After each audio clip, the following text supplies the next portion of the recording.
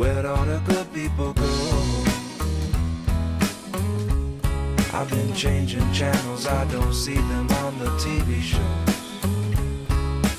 Where'd all the good people go? All right, hello everyone. Welcome to the first episode of Justice. Understanding what justice is, what does it look like, why is it relevant, even for us as students. Today, my guest is Josh Cantong. Josh, say hello. Yo, Josh as well. Yes. Thank you for having me. Seriously. Of course. Josh, go ahead and share a little bit about yourself, who you are, maybe major, and what you're doing on campus. Yeah. My name is Josh Cantong, and I am a senior right now, graduating in May, hashtag May 2nd, let it come, let it roll. I study sociology. Primarily my emphasis is kind of understanding different aspects of like social inequality, and super interested in like literature that pertains to like gender dynamics of inequality, but I guess my primary focus is like racial and economic like injustice, and things like that. And I work in the SCRD, which the acronym means the Student Center for Reconciliation and Diversity. We're right across the way from Starbucks. And so basically the office is kind of, as you said, Pacific Universities, or this campus's like main office that like works surrounding like issues of inclusivity and equity on campus. We run kind of like the Imago Dei trainings. We support our Mel Scholars, which is a scholarship program that we have for kind of like disadvantaged students who seek to work for justice, as it is. And we also are kind of the basis of ethnic orgs as well. And on top of that, we host kind of monthly workshops surrounding kind of riveting social justice topics. So that's what I do. And I've past experience, though, general like AP student leadership kind of alpha leader role, which I love. And then I was also on the BSA lead team, and then also the BSA board doing public relations stuff. Wow.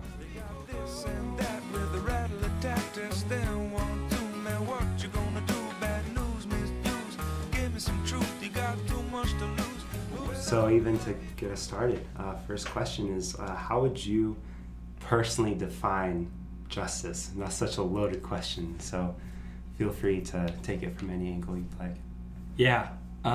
Justice is a very complex topic. For me, I guess I define justice in a kind of like in a more formal way. Like, I guess the best definition I like is kind of like the definition as stated by John Rawls, and I guess I'll appropriate like his definition. And so basically, John Rawls was like a political philosopher that studied kind of egalitarian politics, and I guess he defined justice as like something that characterizes a society of free citizens who have like equal rights and to operate within like an egalitarian economic system. And what I like about this definition is that it's systemic in a way that connects individuals and their rights to like an economic system. And so I see justice in that same way as people having like rights and people having dignity, people being seen and known, and people having access to valued resources in this society, such as like healthcare, education, fair employment, transportation, the ability to live in a community that doesn't have a high crime rate, and all of these things I guess tie into justice from my perspective as it relates to like the ability for everyone to have these. And so when thinking about like everyone having them, we turn to who has historically been denied such things, and then we turn to like historically disadvantaged communities who have experienced like oppression. And so if anything, justice is maybe the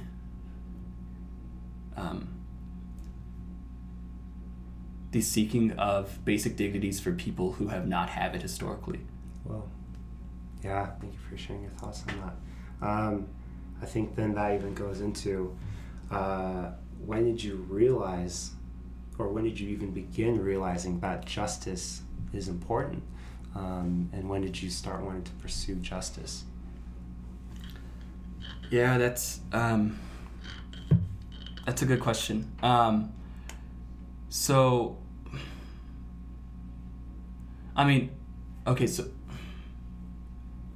it's interesting. I would say that it would have to have been kind of, I guess, at the start of college, and I would define especially justice as it relates to like racial justice, and kind of awareness of like the necessities of racial justice, both like systemically and interpersonally, and understanding of such things.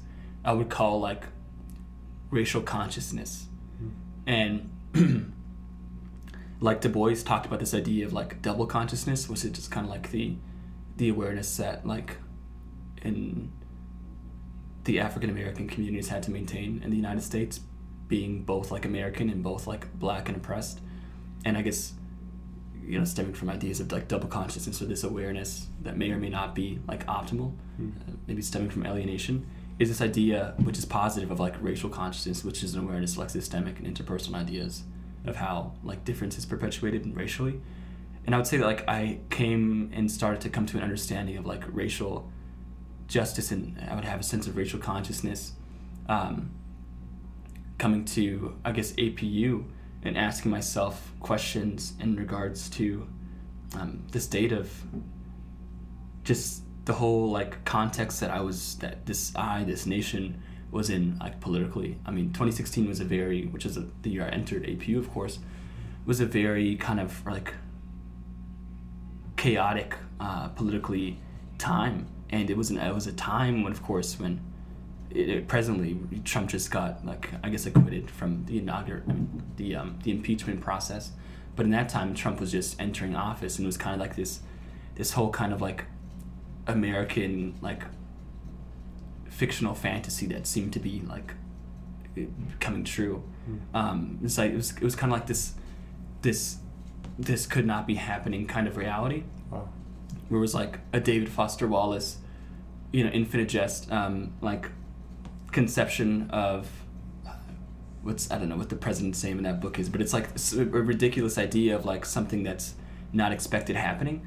And so, of course, I was coming to APU in that time, and that, I guess, triggered ideas of asking more intricate questions that move my maybe individual analysis of social realities and social problems to like a systemic analysis, as I sought to see kind of just the wide-spanning presence and also the ignored presence of like xenophobia, racism, misogyny, as being ignored by, I guess, the Christian community, because maybe Trump represented a few kind of policy points that they, you know, as far as our Christian community, evangelical Christian community, really, really admired. And so I think that started leading to a lot of questions, as I also started to question like Jesus, and the Jesus that I was taught, and the Jesus of the actual Bible, who's like, of course we like to say, like a Palestinian Jew with a crooked nose, with brown skin, who's actually not white. And so it's like a lot of these things started to connect. My conception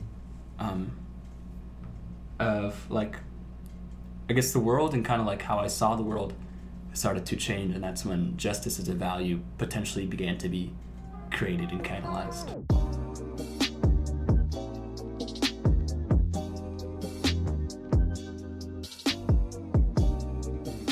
Wow. Was there anything that even that you had seen in your experience that really just started burning that fire inside of you, this drive for justice? And what I mean by anything you'd seen, like any experience, any examples of racial injustice, or that you saw either from home or from on campus, that really lighted that passion for you? Yeah, personal experience is a really huge, oftentimes a really huge point for people realizing that there is a wrong, and not only maybe a case-by-case wrong, but a wrong that connects to a whole like public issue. I would say for me, I would define myself as like a predominantly black, multiracial like male. And in that my ethnic categories are, I'm African American, I'm Ecuadorian, and I'm Chinese. My mother's black, my father is Ecuadorian Chinese. And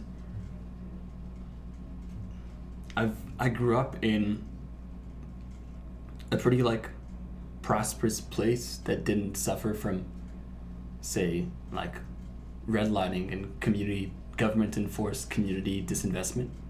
And I grew up in Burbank. It's called like the media capital of the world. Wow.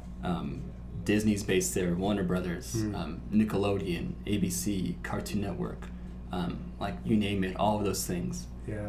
My high school choir is ranked like nationally in the nation. Well, I guess nationally in the nation. Nationally, I guess, is in the nation, so that's kind of repetitive. But, and like my animation department is like connected.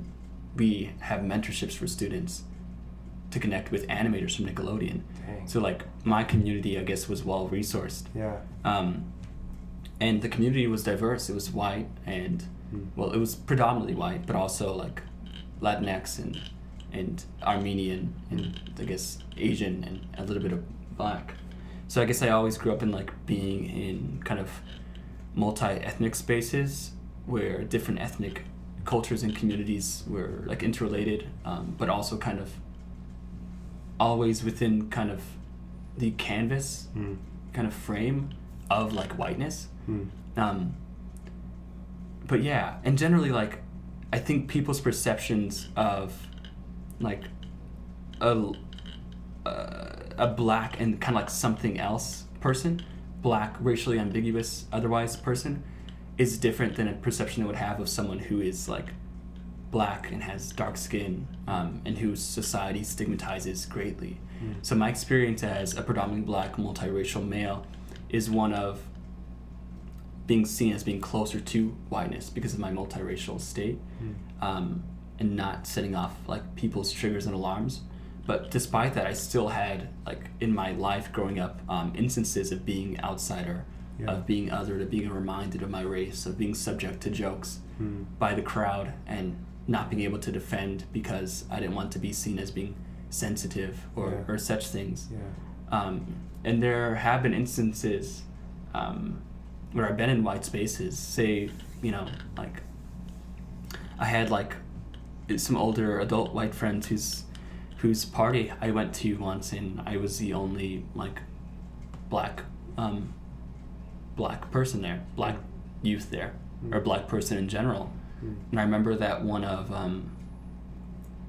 the I was sitting at a table with like 4 people, and there's this really like charismatic, I guess, like life of the party-ish, like older, like middle-aged actually white gentleman there, and he was like, of course, intoxicated, and he was talking and saying a lot of things, and he was like, "Hey, yo, I really like your hair," and it's like, "Wow, you gotta look to you, don't you? You know what you look like to me? Oh no. You look. Have you seen Roots? Like the television series? Oh. You look like Kunta Kinte, huh? Right? It was pointing to his like wife, and his white wife was like cringing, and like everybody was like, "Oh my gosh, is he really saying this?" Yeah. And we've all had experiences, or I guess some of us have all had experiences, where we realize that like our grandparents are somewhat racist, or that like our white, I don't know, is somewhat racist. But beyond like that was like an instance that like, dang, I'm definitely black in here. I'm like, I feel outsider in here. But there's instances, right, where, and that's of course what we would call like a microaggression, and yes, microaggressions are freaking real as heck. And yeah, there's even other instances as well, as in like, I had a youth pastor or like a youth figure, who, we had a little group, and it was myself, my friend who was black, and another friend who was like, potentially, I'm not sure, Jewish, and ethnically Jewish, religiously coming closer to the Christian heritage. But basically, we had to read this. We read this book in our kind of youth group little thing, and it was a book about what being a man meant. And in like in all the chapters of the book, it was pretty much a few men from the Bible, and then like white men, with one black person, with one non-white person, and that was Booker T. Washington. And in the story that was talked about from Booker T. Washington, it was a story where he sought and embodied humility. And in the story that this white author was kind of describing why being like Booker T was positive. He was like, be like Booker T, be humble. And the story was like, Booker T was standing in a restaurant, predominantly in an area where there was like, segregation, and blacks were treated like, of course, horrifically, as still is presently. And the woman saw Booker T, and she thought he was like a bellboy, and I think she like handed him her sweater and said, "Thank you." And he said, "You got it, ma'am," or something like that. And then that was the example of a humble, I guess, subjugated black person that this white author wrote about. And it was like a Christian book as well. And like this is what was taught to us by a white leadership figure.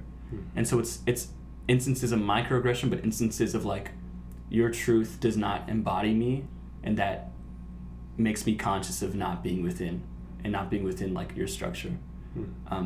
So there's been a lot of experiences like that. A lot of experiences also of looks of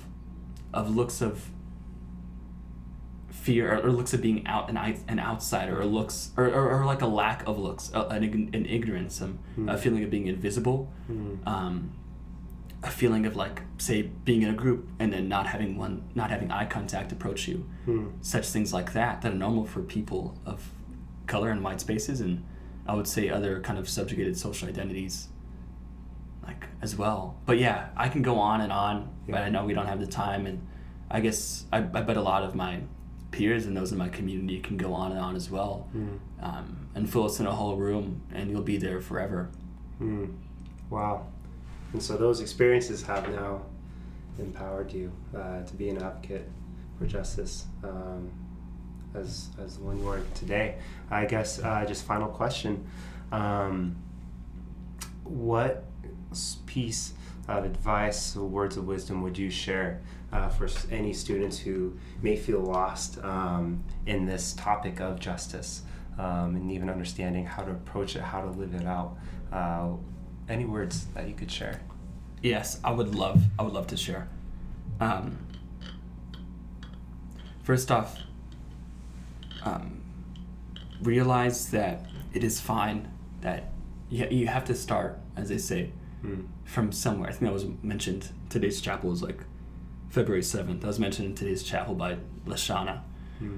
You have to start somewhere. We have different, grounds of starting places, and we come from different communities.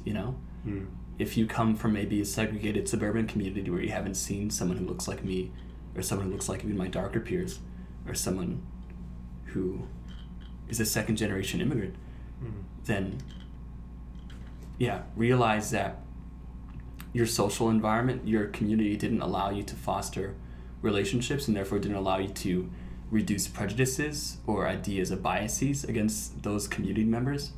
And so inspect yourself thoroughly and fully. Ask yourself, who are my friends? Who am I uncomfortable talking to? Who do I not look at when I'm walking down the trolley to sit down? Like, who do I not sit next to? Wow. Like things of that matter. Who do I think is beautiful? Things like inspect yourself, inspect your thoughts, inspect who you surround yourself with, inspect who you don't surround yourself with. Inspect like what you see in this world. Inspect the things that you're passionate about, and realize how like those things that you're passionate about may be related to maybe one of your privileged social identities. Engage in this process. Be humble. Yearn for growth. Be the leader of your own knowledge. Don't expect people of color to lead you and teach you and lecture you, because you're autonomous and you have like internal capabilities and power. And be humble, and also be willing to be a minority. Like, make yourself a minority in minority spaces, because And I'll explain that. And that's a value that I really, really think is important. Yeah. If you are white, push yourself to go into minority spaces and like feel uncomfortable and soak in like people's knowledge and experiences, and also just be around fun people, but like learn and like make yourself uncomfortable, and like don't feel targeted or threatened, but realize that like you have been grown to be comfortable in this idea of always feeling like you're just like human or like everybody else, or don't have a race or just have culture. But you have a race, you're white, and that allows you maybe that growing up like that, or in like environments where you're always a majority, allows you to doesn't allow you to realize that other people grow up in places where that reality is exact opposite, flipped around. And when you go into spaces where you're the minority, you end up learning more. You end up being an observer or participant observer in that culture, instead of bringing, say, one minority into your white group, having them be tokenized, and then not getting challenged or not having their thoughts be spread because maybe they can't feel like they can talk with you. So I guess all of those things, an ability to have endurance and discomfort, and to really just stick in it and be in it for the long run, and to have grace for yourself too. Wow. Well, Josh, thank you so much for being here today, brother. Appreciate your words. There we go. The snap. You need that. It's essential. It's essential. I appreciate what you're doing on campus, what you're continuing to do, and appreciate you being on here today. Thank you so much. You're the best, Josh. Appreciate it.